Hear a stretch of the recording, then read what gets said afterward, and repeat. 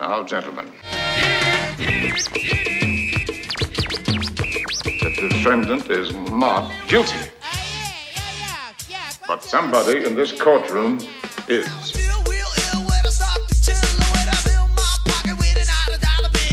Unmitigated temerity. Okay. Yo. Welcome back to the OK Gatsby Season 3. To Chill A Mockingbird. All right. I'm Kevin. I'm Terrence. We're on Chapter 19 and 20. The courtroom is coming to its climactic middle. Dramatic middle. Yeah. We're gonna see the closing arguments today. I mean, the arguments. Final witness and closing argument. Freaking awesome. Freaking traumatic. What a dude. thrill. This is genuinely thrilling to Yeah, I'm psyched about. These are really fun to read and fun to talk about, and it's kind of straightforward. There's no more whimsical storytelling, folksy yarns being weaved. It's straight up drama. It's all ugliness and fear and injustice. That's all it is. Yeah. And unmitigated temerity. Get ready for that. Oh, baby. Can't wait. So we start off with Tom Robinson being sworn in. And don't you love this? Just the this image little bit of really driving it in that his arm doesn't work. Yeah. It's we're getting beaten over the head with the fact that Tom Robinson needs to lift his arm. Wait, it's his left arm, though. Is that you put your left hand? Yes, you put your left hand on the Bible and you put your right hand in the air. Yeah. So he is almost, it would be comic in any other situation, he is having to lift up his limp left hand and put it on the Bible. Just flop it down on the Bible. Really driving home the fact that this guy is a righty. Yes. This is not a guy who would hit a woman's left side of her face. Call the major leagues. We got a right-hander. We got a righty. Yes. It's flopping off the table like a dead fish. Yeah. No. So, and then even Judge Taylor gets impatient. He goes, "That'll do, Tom." Yeah, the guy who's he's pretty into propriety and stuff like that. He's that's fine. No, you got it. Just leave it right there. Yeah, Tom, it keeps falling off. He's picking it up. But it would be a Woody Allen bit of Exactly, yeah. But it's such fear-based scene. We get some basic facts. He's 25. He's got 3 kids. I'm 25. I got no kids. No kids. What's wrong with you? I know. Well, you haven't been to court for rape either. Yes, have not had that happen. Just really bring home the point. That did not happen. We'll edit all of this out. Yeah. So he got 30 days for disorderly conduct. So that's all the basic facts we get about Tom. Yeah. And Atticus asks him about it. He replies, the man tried to cut me, blah, blah, blah. He just couldn't pay the fine. Couldn't pay the fine to leave, so he had to stay in jail for 30 days. So that also drives home the fact that he is poor. This is a poor man. Right. He has 3 children and a wife. He's 25. He works in fields, helps out with Mr. Linkdees. Right. And so and it's kind of unknown why this is being brought up until Dill leans over to ask Jem, and Jem says Atticus was showing the jury that Tom had nothing to hide. So if he'll say these kind of embarrassing things about his actual criminal history, if he'll be honest about this, maybe he'll be honest about what happened with Miss Yule. Yes. All right. So, and then we get his side of the story, and it is a different story. Not the same at all. Right. So, he's being asked basic questions about, where he works. He has to pass the Yules to get to work. Is there any other way to go? No, there's no other way to go. They really love playing around with this chifforobe. Chifforobe, which is a big dresser, a wardrobe. It's a big dresser. I've only seen it in this book. And, I know. And people don't want to use it anymore because it just makes them think of this book. Bust up a chifforobe. Bust up a chifforobe. It's interesting. Atticus asks, when did she ask you to chop up the chifforobe? Mr. Finch, it was way last spring. I remember it because I was chopping time and I had my hoe with me. And he did it for free. So already we're having the thing where Miss Yule says that right before the incident on the 21st. I'll give you a nickel if you bust up the chifforobe. Yeah. And he's saying that was last spring. And he did it for free. And then not only that he continued lots of times to do work for her for free. Yeah. See, Yeah, well, I went lots of times. And then under what circumstances? And he's like, what? I don't understand. He's like, why'd you go inside the fence lots of times? And she paints a portrait of, she calls him in to help with a lot of little things. The children don't help. Her dad doesn't help. So Tom is a nice guy. When he walks by, she goes, hey, can you do this? Hey, can you do that? Right. Yeah. And it's kind of her only real outside contact with the world is Tom Robinson walking by. Right. There's that sad thing. Right. So yeah, this is actually a conclusion Scout comes to on her own.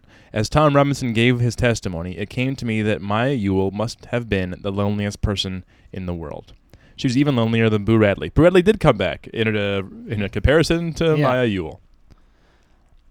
When Atticus asked had she any friends, she seemed not to know what he meant. Then she thought he was making fun of her. She was as sad, I thought, as what Jem called a mixed child. Oh yeah. So it's funny when like the non-racist people are like racist. Sorry. Yeah, even like Scout's problematic or Atticus is problematic, and like, and then Alexandra is racist, but she's polite racist and stuff like that. Yeah, well, like even like Scout and Atticus are held up against Aunt Alexandra as not being racist, but like here it's like she's like a mixed child. White people wouldn't have anything to do with her because she lived among pigs. Negroes wouldn't have anything to do with her because she was white. Yes, but also, even Tom brings it up. She watered them red flowers every day. Yeah. So like even he notices this about her. The geraniums. Yeah. It's like her saving grace, kind of. It's like her. It's a diamond in the rough, as we discussed. It's kind of like a signal of like. There is something decent in this woman. Yeah, it's she is striving to transcend her circumstances. Yeah, it's a sign of her humanity and her morality or something. Yeah, it's her little piece of God. But this is like kind of a long paragraph that Scout is sort of analyzing the Ewells and Tom Robinson's sort of position in her life. Maycomb. So about the Ewells, Scott says Maycomb gave them Christmas baskets, welfare money, and the back of its hand. What do you make of that? Like, the Ewells are like their charity case. They're given charity and they're kind of scoffed upon. But yeah, but that they're not addressed. Like the ones that aren't the father are still kind of like, well, yeah, we were nice to you, but kind of like stay away. Like, yeah. There isn't like there's Christmas baskets, but there's not invitations to Christmas parties. There's not. I mean, the social worker goes out there, but like, where's the neighbors going out there? Or it's like, so like what like. Essentially, they go out there to make sure the kids go to school, and when they don't, they kind of give up on them. They go, okay, like you are town outcasts, and we don't want to deal with you because you're trash. And a lot of it is like it's that nurture nature, like the systemic problems versus like the personality problems. And it's like, oh yeah, so like that Mr. Ewell is a rough character. Yeah. But it's also like there's a lovely young woman who needs a lot of help and could use like neighborly help more than like a social worker making kids go to school. And they're not there. Right. And Tom Robinson is there doing those things that they need and doing it for nothing. Yes. So it's just kind of like a sad. Everyone in this story is sad. The only villain that's Mr. Ewell is the villain because he did in the version of events that I believe in this fictional story did the assault. Yes. But like it's all like this is just the ugliest part of. And that's what's so interesting is that like this book is not just addressing racism and the plight of the injustice to black people in the court systems in the South. It's like there's also a lot of very, very poor white people who are not given the treatment they deserve as well. Yeah, yeah. Like they are technically above the black people like in status but effectively like the Ewells are living in the same conditions as the people down the street, the black people down the street. Probably even worse because like they go to work and stuff like that. Right, people down the street. Right, they're asking for help from Tom Robinson. Yeah. So finally, Atticus asks Tom, "What happened to you on the evening of November 21st of last year?" And below us, the spectators drew a collective breath and leaned forward. So like everything in the courtroom is like, "All right, here we go." Yeah, here it comes. So Tom's account of it is essentially, Tom she asks him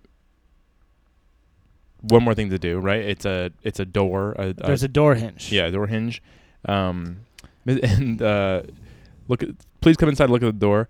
I said, Miss Mayella, this door look all right. I pulled it back and forth, and those hinges was all right.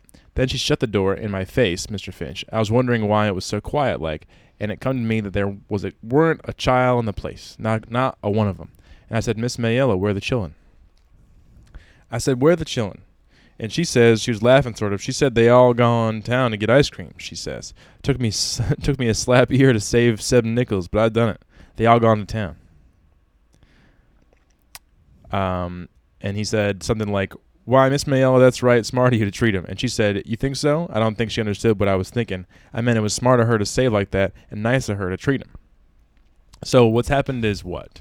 So she concocted a plan for a long time that Tom's going to come by and I'm going to send the kids to get ice cream. So and they'll finally be alone. We'll finally be alone. And she's like, come inside and fix this door. Door's not wrong. She closes the door. And even he's like, oh, that was nice of you, like smart of you. And she's like, yeah, you're in on this plan too. You wanted to be alone. And she's like, no. I just thought it's nice of you to get the kids ice cream. So then, continuing in his account, Tom says that she asked him to take a thing off of a high shift robe, another shift robe, not the one that was chopped up. Not the same shift robe. Yeah. Just so shiffer robe. Shiffer robe. It's a piece of furniture that only occurs in Macomb, Alabama. Yes. It's for chopping up, and it's for setting up weird assaults. It's for a couple things, you know. Yes. You could put clothes in it, you can burn it, or you could use it to set up. You could bust it up. It's only a few things you can use it for. So I still like that Atticus jokes. Not the same shift rope. You busted up, and then the witness smiled. So Tom was like, "That's pretty funny, Mr. Finch." I was about to be assaulted by a woman, and in the white woman, no less, in the South. So it's really complicated, but pretty good joke. So no, another shift rope. So, what happened after you turned the chair over, Atticus asks. Tom Robinson had come to a dead stop. He glanced at Atticus, then at the jury, then at Mr. Underwood sitting across the room. Tom, you've sworn to tell the whole truth. Will you tell it? Tom ran his hand nervously over his mouth. What happened after that? Answer the question, said Judge Taylor. Mr. Finch, I got down off the chair and turned around, and she sort of jumped on me. Jumped on you? Violently? No, sir. She hugged me. She hugged me around the waist. So this time, Mr. Judge Taylor's gavel came down with a bang. So it's caused a ruckus in the courtroom, what he said. And as it did, the overhead lights went on in the courtroom. So, there was this, it's literally a change, and the scene has changed. Right, because it happened, the sun had left the windows, the clouds are kind of covering us, they need the light. Things are getting more serious. The accusation that she has started to attempt to seduce him. Yes. Continuing on. Then what did she do? She reached up and kissed my side of the face. She says she never kissed a grown man before, and she might as well kiss an N-word. She says what her papa do to her don't count. She says, kiss me back, N-word. I say, Miss Mayella, let me out of here, and tried to run, but she got her back to the door, and I had to push her. I didn't want to harm her, Mr. Finch, and I say, let me pass. But just when I say it, Mr. Ewell yonder hollered through the window. What did he say? Something not fitting to say, not fitting for these folks and children to hear. What did he say, Tom? You must tell a jury what he said. He says, you goddamn whore, I'll kill you.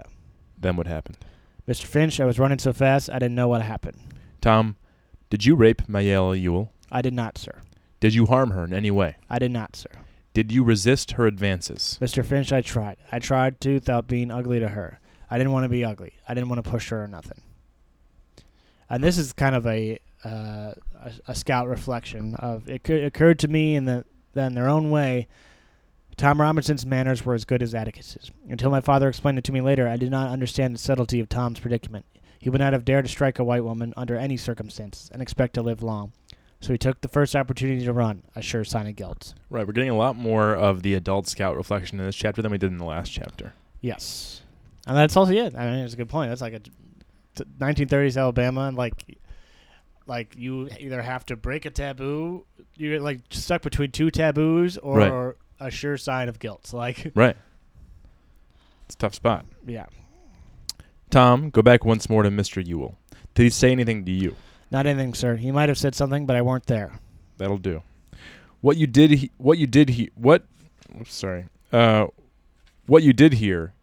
Who was he talking to? Mr. Finch, you were talking and looking at Miss Mayella. Then you ran. I sure did, sir. Why did you run? I was scared, sir. Why were you scared? Mr. Finch, if you was an N-word like me, you'd be scared too. So Atticus sits down, and then Mr. Link D's, Tom's employer, stands up and says, "I just want the whole lot of you to know one thing right now. That boy's worked for me 8 years, and I ain't had a speck of trouble odds of him. Not a speck." And then Judge Taylor basically stands up and goes, "Shut the hell up!" Shut your mouth, sir. It's pink in the face. So Pink in the face, wide awake and roaring. His speech was miraculously unimpaired, but he didn't take out a cigar to scream at Link D's. Yeah, it's still in his mouth. Link D's, if you have anything you want to say, you can say it under oath and at the proper time. But until then, you get out of this room. You hear me? Get out of this room, sir. You hear me? I'll be damned if I'll listen to this case again. Yeah, he gets kicked out of the courtroom. Yes. And how about this? Judge Taylor looked at daggers at Atticus as if daring him to speak, but Atticus had ducked his head and was laughing into his lap. Yeah. That doesn't seem like Atticus to me. It is a little weird moment. He's like so... I mean, he's been so focused this whole trial. Yeah. And he's a composed guy in general. Yeah. To lose his composure at this moment, it means a lot. Yeah. One is probably one is emotional to see it like someone stood up and yelled after his like very serious speech, and it's like they're a very serious examination. Right. And that's kind of funny. And then this judge that he's worked with his whole life, losing his cool, and like the image of him pink-faced, cigar still in mouth, probably tobacco spit running down his face, and then the judge waiting for anyone else to challenge him, especially Atticus. It's like, oh, this is kind of amusing, right? It's something funny it's like an about old professional watching like a weird thing happen. Yeah. But it's still kind of strange, and it doesn't sound like he's going ha ha ha. It sounds like he's just kind of. He can't. He can't. Yeah, he's like trying to contain his composure, like watching your buddies bomb in an open mic. Like, this is a moment of kind of raw not exposure. Supposed to laugh. Yeah. Also, I'm sure Atticus is kind of relieved at what Link D's is saying, because like it's like, yeah, it's true. Like the community should be on Tom's side here. Yeah, I won over an employer. The employer, so it's like kind of like I convinced one person that Tom is in the right. So much so that he got kicked out of court for it. Oh, yeah. And then it's also, I think it's this. Taylor's, I remembered something he had said about Judge Taylor's ex-cathedra remarks sometimes exceeding his duty, but that few lawyers ever did anything about them.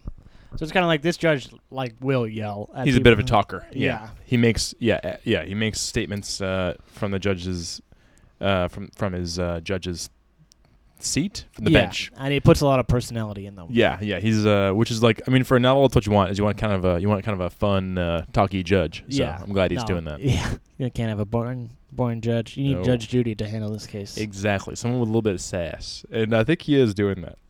So now it's time for the cross-examination, and Mr. Gilmer gets up. So here we go. I'll be Mr. Gilmer. You're given 30 days once for disorderly conduct, Robinson. Yes, sir. What's that N-word look like when you got through with him? He beat me, Mr. Gilmer. Yes, but you were convicted, weren't you? It was a misdemeanor, and it's in the record, Judge. That's Atticus. Yeah. Witness will answer, though, said Judge Taylor, just as wearily. Yes, sir, I got 30 days. Robinson, you're pretty good at busting up ship ropes. We should take a drink every time we have to say shifferobe. I'd like if you're listening at home, anytime we say shifferobe, you got to take a drink. Yeah, go back. Shifferobe. Yes, sir, I reckon so. Oh, strong enough to choke the breath out of a woman and sling her to the floor? I never done that, sir. But you are strong enough to? I reckon so, sir. Had you eyed her a long time, hadn't you, boy? No, sir, I never looked at her. Then you were mighty polite to do all that chopping and hauling for her, weren't you, boy? I was just trying to help her out, sir. That was mighty generous of you. You had chores at home after your regular work, didn't you? Yes, sir.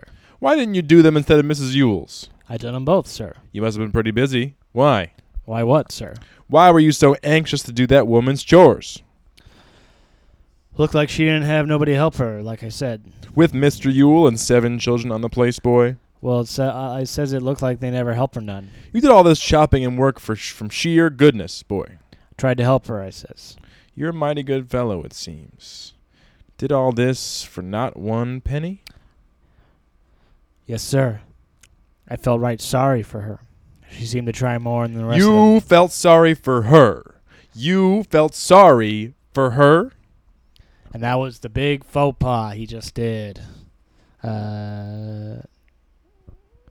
Yeah, Nobody liked Tom Robinson's answer. Mr. Gilmer paused a long time to let it sink in. Now, Gilmer again. Now, you went to buy the house as usual last November 21st, and she asked you to come in and bust up a shiver robe. No, sir. Do you deny that you went by the house? No, sir. She said that she had something for to do inside the house. She says that you asked. She says she asked you to bust up a shiver robe. Is that right? No, sir, it isn't. Then you say she's lying, boy. I don't say she's lying, Mr. Gilmer. I say she's mistaken in her mind. Didn't Mr. Yule run you off the place, boy? No, sir, I don't think he did. Don't you think? Don't think? What do you mean? I mean, I didn't stay long enough for him to run me off. You're very candid about this. Why did you run so fast? I says I was scared, sir. If you had a clear conscience, why were you scared? Like I says before, it weren't safe for any N-word to be in a fix like that. But you weren't in the fix. You testified that you were resisting Mr. Yule. When you were so scared, were you so scared she'd hurt you? You ran, a big buck like you? No, sir. I was scared I'd be in court, just like I am now. Scared of arrest. Scared you had to face up to what you did. No, sir. Scared I'd have to face up to what I didn't do. Are you being impudent to me, boy? No, sir. I didn't go to be. So so that's as much as Gilmer. That's as much as we hear from about Gilmer's cross examination because Dill runs out and Scout chases her. No, him. Dills is sobbing, Oh, Dill's sobbing, and then they have to leave. and then Jem's like, "Scout, take him outside. I will make you take him outside." Right. And Because Jem's super into it. This is like it's like a sports match for Jem. He's watching it so closely. yeah, He's like, he's shh. corroborating evidence. Yeah. Yes. Yes. Yes. Another point for us. Good job, Atticus. Yeah. So yeah, what was odd to me upon reading this was like how mean Gilmer is when he seemed kind of cordial in the first couple witnesses, right? Yeah. I mean, and they talk about it outside. And Scout's point is that he is cross-examining. It is his job to kind of fluster the Right. the defense witness. He's got to do the best he can. Yes. But I was a little surprised as well. And it seems like Dill was taken. Yeah, Dill was like sobbing in it, and Scout is like used to this, and also kind of is still as Southern Mike Sheet says. I think a little bit later, like he is just a Negro. Like, what are you crying about? Yeah. Again, with the like Scout being racist, even when it's like so she's the hero. Yeah. So I think with like Mr. Gilmer also like has to protect his reputation of like he can't be seen not defending white supremacy. Right. You can't. Yeah. Like literally. Yeah. So he has to be. So I mean, Atticus was like has been almost killed over this. Right. Atticus is kind of like Weiland doing his thing where he's trying at all. Yeah. Yeah. It's And wild. Yeah. So in that light, you have to think about like Gilmer is just doing the status quo. So if Gilmer loses this one, like now he's gonna have trouble. Right. And so he has no case. Like Gilmer knows that he's smart. You saw him interview the other people. He even may really establish how hard she fought him off and stuff like that. When that's like she later said she didn't fight too hard. She's right. too. So he knows he needs to do just enough to show that like these people are wrong, but just well enough that we still convict Tom. Like he's in a tough spot. I think it's kind of thing where like white supremacy hurts like white people too, where they have been trapped in these situations for societal needs. Yeah. Yeah. Anywho, this upsets Dill. He's outside. He's crying.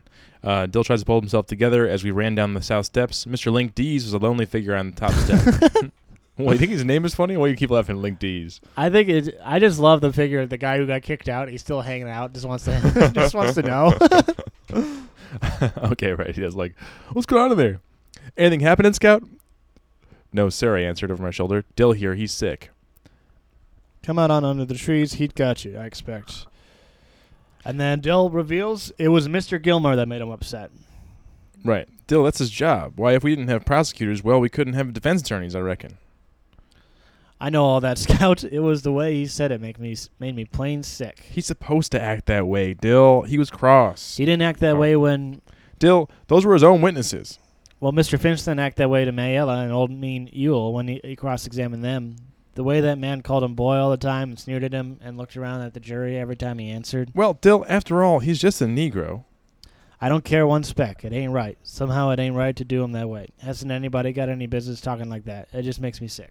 That's just Mr. Gilmer's way. Dill, he does them all that way. You never seen him get good and down on one yet. Why? Today Mr. Gilmer seemed to me like he wasn't half trying. They do him all that way. Most lawyers, I mean.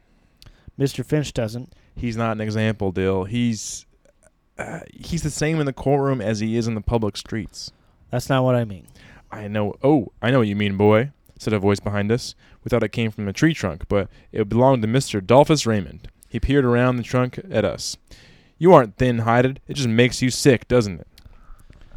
So now they are being addressed by the controversial... Dolphus Raymond. Dolphus Raymond. Right, who lives among the Negroes with a Negro wife and etc. Yeah. As it said in the novel. Yes. A black wife and Yes. half black children, and they all kind of roam around. He's from an old family, and he's got some money, so he's allowed to do it. Right. This is just to review, this is the guy who they saw, going drunk down the street with his his mixed children and yada yada yada. He lives with he lives pretended to almost be falling off the horse. Yeah, such an interesting... Spoiler, pretend to... Thank you. Yeah, but this is interesting... Yeah, I really like hearing this perspective. It's kind of an interesting little sidebar we have with Dolphus Raymond. And that's the break in the chapters. This is kind of... Towards the end here, I like how, the chapters break on, something happen. It's like a good Netflix show. It's like something happens right before the credits roll, and so you want to watch the next one. Yeah. No, you're like, oh, shit, I gotta get started on the next chapter. Oh, man, I guess I'll stay up for one more. Yeah. Come on around here, son. I got something that'll settle your stomach. And Dolphus Raymond was an evil man. I accepted his invitation reluctantly, but I followed until. Somehow I didn't think Atticus would like it if we became friendly with Mr. Raymond, and I knew Aunt Alexandra wouldn't. I love that sentence. As Mr. Dolphus Raymond was an evil man, I accepted his invitation reluctantly. So he is an evil man, and you accept his invitation. Yeah, right. That's definitely it's sort of a tongue-in-cheek Harper Lee as Scout thing. I kind of like that. So, as soon as he gets over to that tree, Dolphus Raymond goes, "Here, take a good sip. It'll quieten you." Dill sucked on the straws, smiled, and pulled at length. He, said Mr. Raymond, evidently taking delight in corrupting a child. This is, hilarious. Yes. Dill, you watch out now. Dill released his straws and grinned. "Scout, it's nothing but Coca-Cola." Boom, the big revelation. What? In a brown paper bag? "You little folks won't tell on me now, will you?" Can I do this for the... Yeah, go ahead. "Well, tell on me now, will you? It'd ruin my reputation if you did." You mean all you drink in that sack's Coca-Cola? Just plain Coca-Cola? "Yes, ma'am." "That's all I drink most of the time." Then you just pretend you're half... I beg your pardon, sir. I didn't mean to be... Mr. Raymond chuckled, not at all offended, and I tried to frame a discreet question, and this is my favorite line of the entire novel. Kevin, what do you say we say it together? Okay. Why do you do like you do? I'll put this delicately. Why do you do like you do? Why do you do like you do? Why do you do like you do? Well, oh, yes, you mean the way. Why do I pretend? Well, it's very simple. Some folks don't like the way I live. Now I could say the hell with them. I don't care if they don't like it. I do say I don't care if they don't like it. Right enough, but I don't say the hell with them. See? No, sir. See what I mean? No, sir. Yeah, that's very fair. It's very funny. I try to give them a reason, you see. It helps folks so they can latch onto a reason. When I come to town, which is seldom, if I weave a little and drink out of this sack, folks can say Dolphus Raymond's in the clutches of whiskey. That's why he won't change his ways. He can't help himself. That's why he lives the way he does. That ain't honest, Mr. Raymond, making yourself out better than you are. It ain't honest, but it's mighty helpful to folks. Secretly, Miss Finch, I'm not much of a drinker. But you see, they could never understand that I live like I do because that's the way I want to live. I'm having a blast, as you can tell. Yeah. So I never counted a being who deliberately perpetrated fraud against himself, but why had he entrusted us with his deepest secret? I asked him why. Because you're children, and you can understand it. And because I heard that one. Yeah, he jerked his head at Dill. Yeah, things haven't caught up with that one's instinct yet. Let him get a little older, and he won't get sick and cry. Maybe things will strike him as being not quite right, but he won't cry. Not when he gets a few years on him. Cry about what, Mr. Raymond? Cry about the simple hell people give other people without even thinking. Cry about the hell white people give colored folks without even stopping to think that they're people too. Atticus says cheating a colored man is 10 times worse than cheating a white man. Says it's the worst thing you can do. I don't reckon it's... Miss Jean Louise, you don't know your pa's not a run-of-the-mill man. It'll take a few years for you to sink in. You haven't seen enough of this world yet. You haven't seen this town. But all you got to do is step back inside the courthouse. All right, I'm having too much. I had too much fun with it, but thanks for bearing with me. Yes. So, Dolphus Raymond's insight into life in a small town is that he wants to live differently, and it'll be a thing that they constantly bother him about. Yeah. If he doesn't give them a reason to think he's beyond saving. Yeah. Okay. Right. So it's kind of like he knows they're gonna want an explanation, so he gives them a simple one. And that way he doesn't need they don't need to expand the horizons of their thought. Like it's like, oh, that explains his weird behavior. He's a drunk. Yeah. So that way he's just a drunk. He's just a drunk. He made some bad choices. We can't help him. He fits into that little box. He's categorized. Yes. Like he behaves as though he is drunk. He is drunk man. But if he was a sober-souled, like, good person who was out about town and also had a black wife and black children, that would be too much. It would be like, well, what do we do with this? They wouldn't know what to do. Because then you like him and you're like, but yeah, it shatters your worldview too much. Right. So he's like, yeah, for the sake of everybody, he says like, I don't say to hell with them. He's like, these people are nice. They are just they're just by design cruel to colored people. So I want to make them think that there's something wrong with me, so I can live how I want, and they don't bother me or it doesn't hurt them. Yeah. The question I want to ask is why is this? What is the purpose of this little vignette in the middle of the courtroom scene to get this little aside with Dolphus Raymond? I think it's a little bit is to break up the sort of the sense of like that that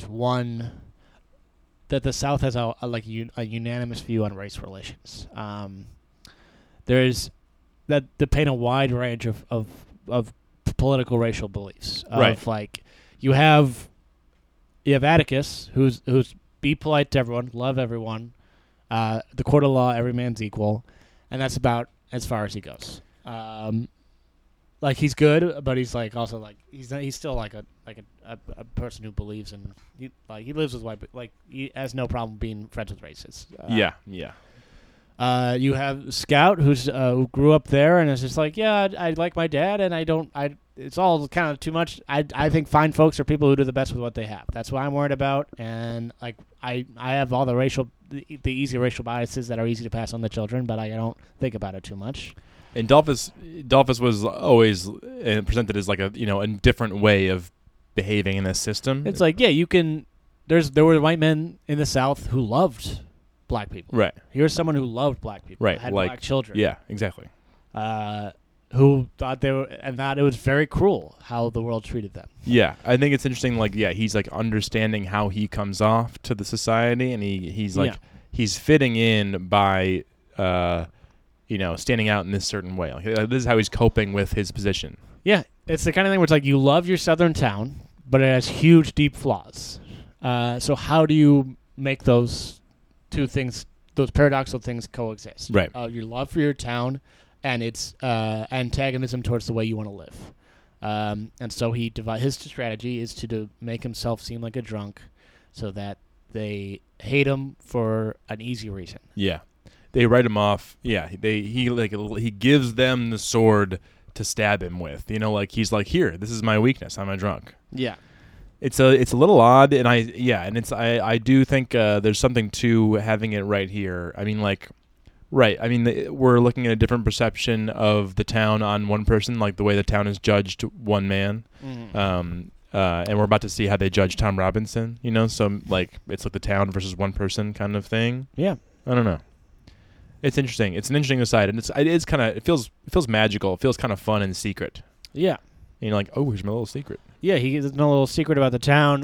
All the town characters are more complicated than they're on the initial meeting. Yeah. And then it's moving to Dill, because Dill is like, oh, like I am sensitive to the cruelty. Right. You know what? Yeah, we haven't touched on the fact that like this is kind of a sweet moment for Dill, who's like sensitive to cruelty in a way that everyone else in the courtroom didn't burst out into tears. He's the only one who couldn't handle it. Yeah. You get like everyone else is used to it or like thinks that it's normal. Right. And as Mr. Raymond points out, like eventually that goes away. You won't burst into tears. Yeah, you'll just feel like uneasy. If you're lucky, it's like maybe you'll feel a little uneasy. You know, like, but you won't burst into tears. And he's like, but this is a sensitive child, and he has the right view of things. It's not right how we give each other hell. Yeah. So yeah, it is a very sweet moment. A very strange moment, but just a little bit of good writing on like drama outside the courthouse. Yeah. Right, it's a cool little like interlude, and then they go right back into the courthouse. They're about to start the closing arguments. Yes. Scout's like, Jem, what I miss, and Jem's like, shut up. All the usual stuff, right? Basically, nothing new, just the usual. Hush now. Yes, and so Atticus gets into his closing speech. Yeah, but before he does that, he does something I never saw him do before or since, in public or in private. He unbuttoned his vest, unbuttoned his collar, loosened his tie, and took off his coat. He never loosened a scrap of his clothing until he undressed at bedtime. And to Jem and me, this is the equivalent of him standing before us stark naked. We exchanged horrified glances. What's going on here? I mean, like, he's trying to relate to them or something, or he's like, let's go. Yeah, he's like, I see it as like, because he really hams it up in his dramatic way of like looking out the window, walking back and forth, not looking back when it's like, oh, but acknowledging he already knew what happened behind him. Yeah. Like he's a secret ham. Like Right. He's like, he is playing to the crowd, but he's not he's not hamming it up. He's like a subtle, he's subtly performing. And so much of this is like, is jury manipulation, because he knows he is against the mountain of just white bias. Yeah. And like white supremacy and just sort of code of conduct within this town. And so he really has to pull out everything. And it's like, gentlemen, I am exhausted from trying to present this information. Yeah. Yeah. He's trying to like be relatable and be like, I'm giving it my all. I'm being vulnerable, or like at least fake vulnerable about like, hey, like, look, like I need you guys to do the right thing. Yeah. I implore you, please. I implore you. And then he starts his famous speech. Here we go. Cue the music. Gentlemen, I shall be brief, but I would like to use my remaining time with you to remind you that this case is not a difficult one. It requires no minute sifting of complicated facts, but it does require you to be sure beyond all reasonable doubt as to the guilt of the defendant.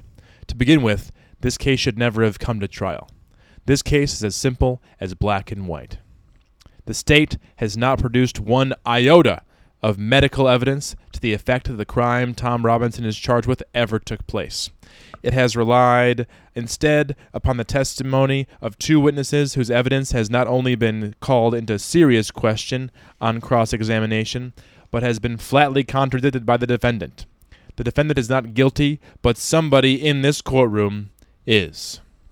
I have nothing but pity in my heart for the chief witness for the state, but my pity does not extend so far as to her putting a man's life at stake, which she has done in an effort to get rid of her own guilt. I say guilt, gentlemen, because it was guilt that motivated her. She has committed no crime, but she has merely broken a rigid and time-honored code of our society, a code so severe that whoever breaks it is hounded from our midst as unfit to live with. She is the victim of cruel poverty and ignorance, but I cannot pity her. She is white. She knew full well the enormity of her offense, but because her desires were stronger than the code she was breaking, she persisted in breaking it. She persisted, and her subsequent reaction is something that all of us have known at one time or another. She did something every child has done. She tried to put the evidence of her offense away from her. But in this case, she was no child. She was no chiding. But in this case, she was no child hiding stolen contraband. She stuck out at her victim. Of necessity, she must put him away from her. He must be removed from her presence, from this world. She must destroy the evidence of her offense. What was the offense? What was the evidence of her offense? Tom Robinson, a human being. She must put Tom Robinson away from her. Tom Robinson was her daily reminder of what she did. What did she do? She tempted a Negro. She was white, and she tempted a Negro. She did something that in our society is unspeakable. She kissed a black man. Not an old uncle, but a strong young Negro man. No code mattered to her before she broke it, but it came crashing down on her afterwards.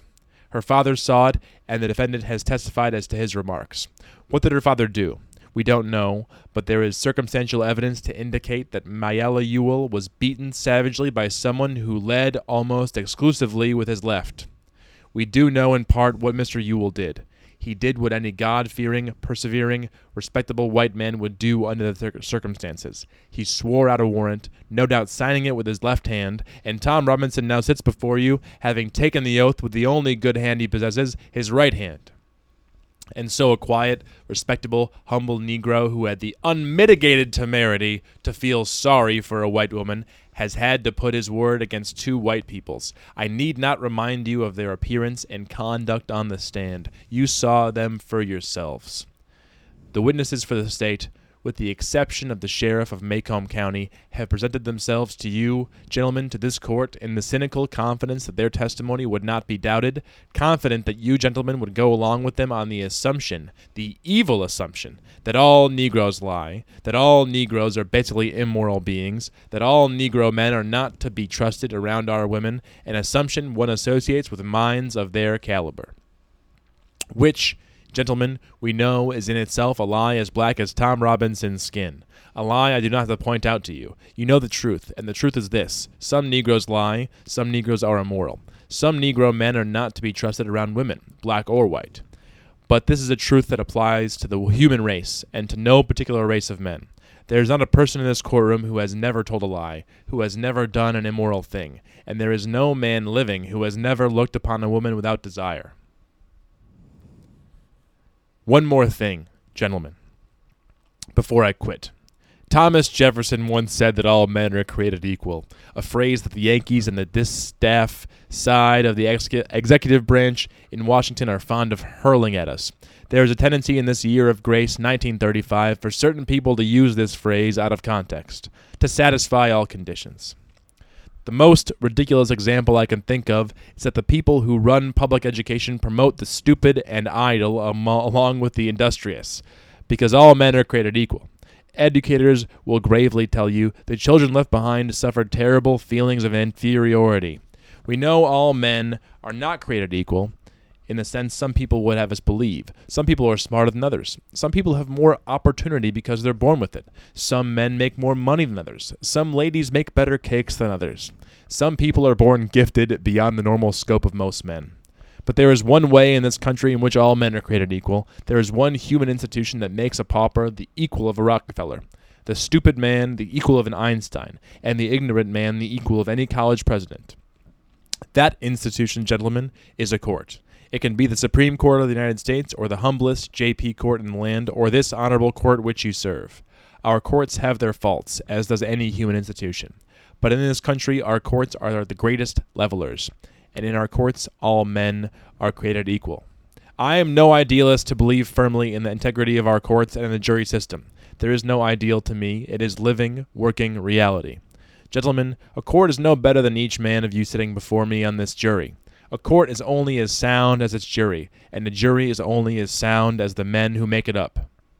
I am confident that you gentlemen will review, without passion, the evidence that you have heard, come to a decision, and restore this defendant to his family. In the name of God, do your duty. That was long, huh? Yeah, that's powerful words. Powerful words. Yeah, he invoked Jefferson. I mean, He's sweating. At a certain point, they Yeah. stopped for him to like wipe his head off. I'd never seen him sweat before, Scout says. Like he's doing a big stand-up special. Yeah. He gets his sweat towel out. Also, the other thing that made me think of this, the way in which that these people who are the heroes of our story can also be kind of like biased and racist is like while invoking the thing about all men being created equal, he brings up like some people are stupid and like they're like he basically talks about people like with special needs, people who are like mentally handicapped, and he's like they shouldn't go to school or like like so like and some ladies make better cakes. I know. Yeah, like that part was like that is hilarious where it's like you could see it's in a time and a place, right? It's like, not women. All women are created equal. Yeah, some of them make better or have prettier dresses or hair. Some of them have big old cans and a juicy caboose. Some of them marry better husbands, and that makes them better. Yeah. So it's funny how the hypocrisy even in our heroes, but yes. And also, it's kind of like that's a very noble sentiment, and he is a working lawyer, and he believes in equality in the courts. But it's also like the court also is probably one of the hotbeds of injustice. Of course. Yeah, I mean, like as in 35, of course it was. You know, we're still having those problems in 2019. Yeah. So, but all that aside, yeah, he's appealing to a higher power and to like their higher morality. Yeah, founding principles of the American society. Right, and he's saying basically like the prosecutor's only argument is that it rests upon the assumption that like all black people are wrong and immoral beings. Like their only defense is racism. Like, guys, these are white trash people that are trying to get off of doing a crime. Yeah, like, are you gonna let them? White people could be bad too. Is essentially his like you would only like. And it's set up this way too. Like Harper Lee's kind of given us a pretty cut and dry case. It's like it's almost like you would only convict Tom Robinson if you were a straight up racist. Yeah. That's the only basis that you can do it. And Atticus basically just points that out. Yeah. In a long way. Yeah. No, absolutely. Like, look, I feel bad for her. She got beat by her father, but she also has tried to cover up it all by ending the life of a black man. Yeah. Oh, in the last sentence, so we didn't cover the last sentence, Atticus' voice dropped, and as he turned away from the jury, he said something I did not catch. He said it more to himself than to the court. I punched Jem and asked him, what'd he say? In the name of God, believe him. I think that's what he said. So like that's he like kind of like finishes with, in the name of God. In the name of God. Him. We got God, we got Thomas Jefferson. Yeah. He does a little like old dad rant about the school system. He's like, what were the schools these days? You got the stupid people and you got the smart people. And we're supposed to be like, oh, stupid people and smart people. What's the difference? No. That's Yankee bullshit. Unmitigated temerity. To feel sorry. Yeah. I'm excited to see that movie scene. Me too. I'm excited for the movie episode. Stay tuned. Yeah, God. Because like this is like a great, like, I imagine being in that courtroom and like, oh man, what an electric performance! Yeah, like he kills it. Like this scene is just made to be made into a movie. I wonder if Harper Lee even thought about that because it's like so dramatic and like basically she just like provides the dialogue and a little descriptions. Like it's like it's ready made for the screen. Yeah, a lot of showing. A lot of showing. A lot of showing. So right at the end of the chapter, Calpurnia comes rushing in, and another cliffhanger. End of chapter. Calpurnia is here. Calpurnia's here, and she is moving very quickly to Atticus. Yeah, and that's it. That's all we get. That's all we're going to discuss. That's all we get. Stay tuned for our analysis of what happens next. Yes. Man, what a chapter. What a dramatic chapter. Dude. All that was building to that. And we knew none of that right before his testimony. Like, this case has been a year and a half, and at no point has Atticus been like, this is what they say, but this is what really happened. True. Or, like, even the town doesn't know. Like, no one's like, this is what, like, they have to, like, they don't even, Scout doesn't even know what rape is, and that's, like, a month before the case. Yeah. I think this is, it's basically a function of Scout's narration, is that we get none of that information. We almost, like, we only hear the snippets that Scout hears, and basically she gets, like, the most broad gossip the town has to offer, right? Yeah. No. And also, like, man, Atticus' Super Bowl of, like, this is the biggest case of my life. And Yeah. I am going to, like, I'm in front of, not only is it the biggest case of his life, it's in front of the whole town. Yeah. Yeah, he has to call the whole town racist to their faces, dude. Yeah. Man, what an anxious performance to have to, like, be like, all right, here we go. I have to, 1, save this man's life from clear injustice, and 2, look my town in the face and say it would be a grave mistake to go along with racist history. Oh, man. Very powerful. I mean, these chapters, I just enjoy them. Like, just on the surface, they're so fun. It's not like we have to, like, dive too deep into, like, why is that? Like, they're just naturally entertaining. And she spent so much time getting to this point that we can just, like, basically get a bowl of popcorn and just, like, read these. That's what it's felt like since exactly. The courtroom scenes have been so entertaining, and just like you're all set up to just totally enjoy. Just relax. You know everyone involved. Yes, you know Atticus. You know Ewell. You know the situation. We know the tensions. You know involved. who Scout and Dill and Jim are sitting with. Yeah. You know, like, you know the drunk hanging outside. And you know what kind of Maycomb kind of is a character where we kind of know what Maycomb thinks of, like, the positions of, like they used Dolphus, like, to kind of, like, to show, like, the stratification of the classes of like where they think white people belong and black people belong, like where Maycomb believes should be happening. Yeah, and there was a rich guy who pretended to be drunk so he can marry his black wife. Yeah. Yeah. So and also just like how complicated is this small town? This 1930s Pleasantville small town. Yeah. Yeah. Yeah. Man, what a piece of writing. Just like so every sentence fun to read. And like you feel justice coursing through your veins. And Atticus believes it. Like that's we're set up so much to believe. We see Atticus at home in late at night, in the middle of the night, early in the morning. Like we know this is like his jam all the time. Yeah. And so to see him be able to like straight up just speak from his heart about this and not in any way be dishonest. And also it's like him explaining himself to the town too. The whole town's there and he's like, this is why I had to do this. Like, right, because at points we kind of pointed out where like his propriety would prevent him from truly letting his morals kind of like speak out, right? Where it's like, I'm not going to be rude, you're my neighbor and my morals are you can be kind to your neighbor. But now he's also like, I know later I'll have my chance to say, I'll have the floor, and it's my job to have the floor, and I could say why I've worked so hard on this. Yeah. Exactly. He takes the time to, when he has the floor, and he does, he really takes the time to drive that morality home. I think he's been kind of hiding and kind of like not. Yeah, just like a polite, like, look, I don't want to fight every day for the next year and a half. I'll say my speech, and you guys will be like, wow, what a performance. Yeah, so I'm excited to see Gregory Peck, the verdict, and I can't wait to see the movie. I mean, the movie. Yeah, this makes me want to watch the movie really badly. Because all I did was look up YouTube clips to take out those things from the intro. Unmitigated temerity. Unmitigated temerity. This man is not guilty, but someone in this courtroom is. Yeah, we'll see you next episode, guys. Thanks for listening, everybody. My name is Terrence Hartnett. Look me up on Instagram at HaHartnett. And I'm Kevin Lopkovich. Just Google me and look up old stand-up clips or something. Yeah, they're fun. They're really great. Kev's he was a wonderkind. You can get him going back to when he was 16 years old. Yeah. Thank you guys so much. Thanks, guys. See you soon. Bye-bye.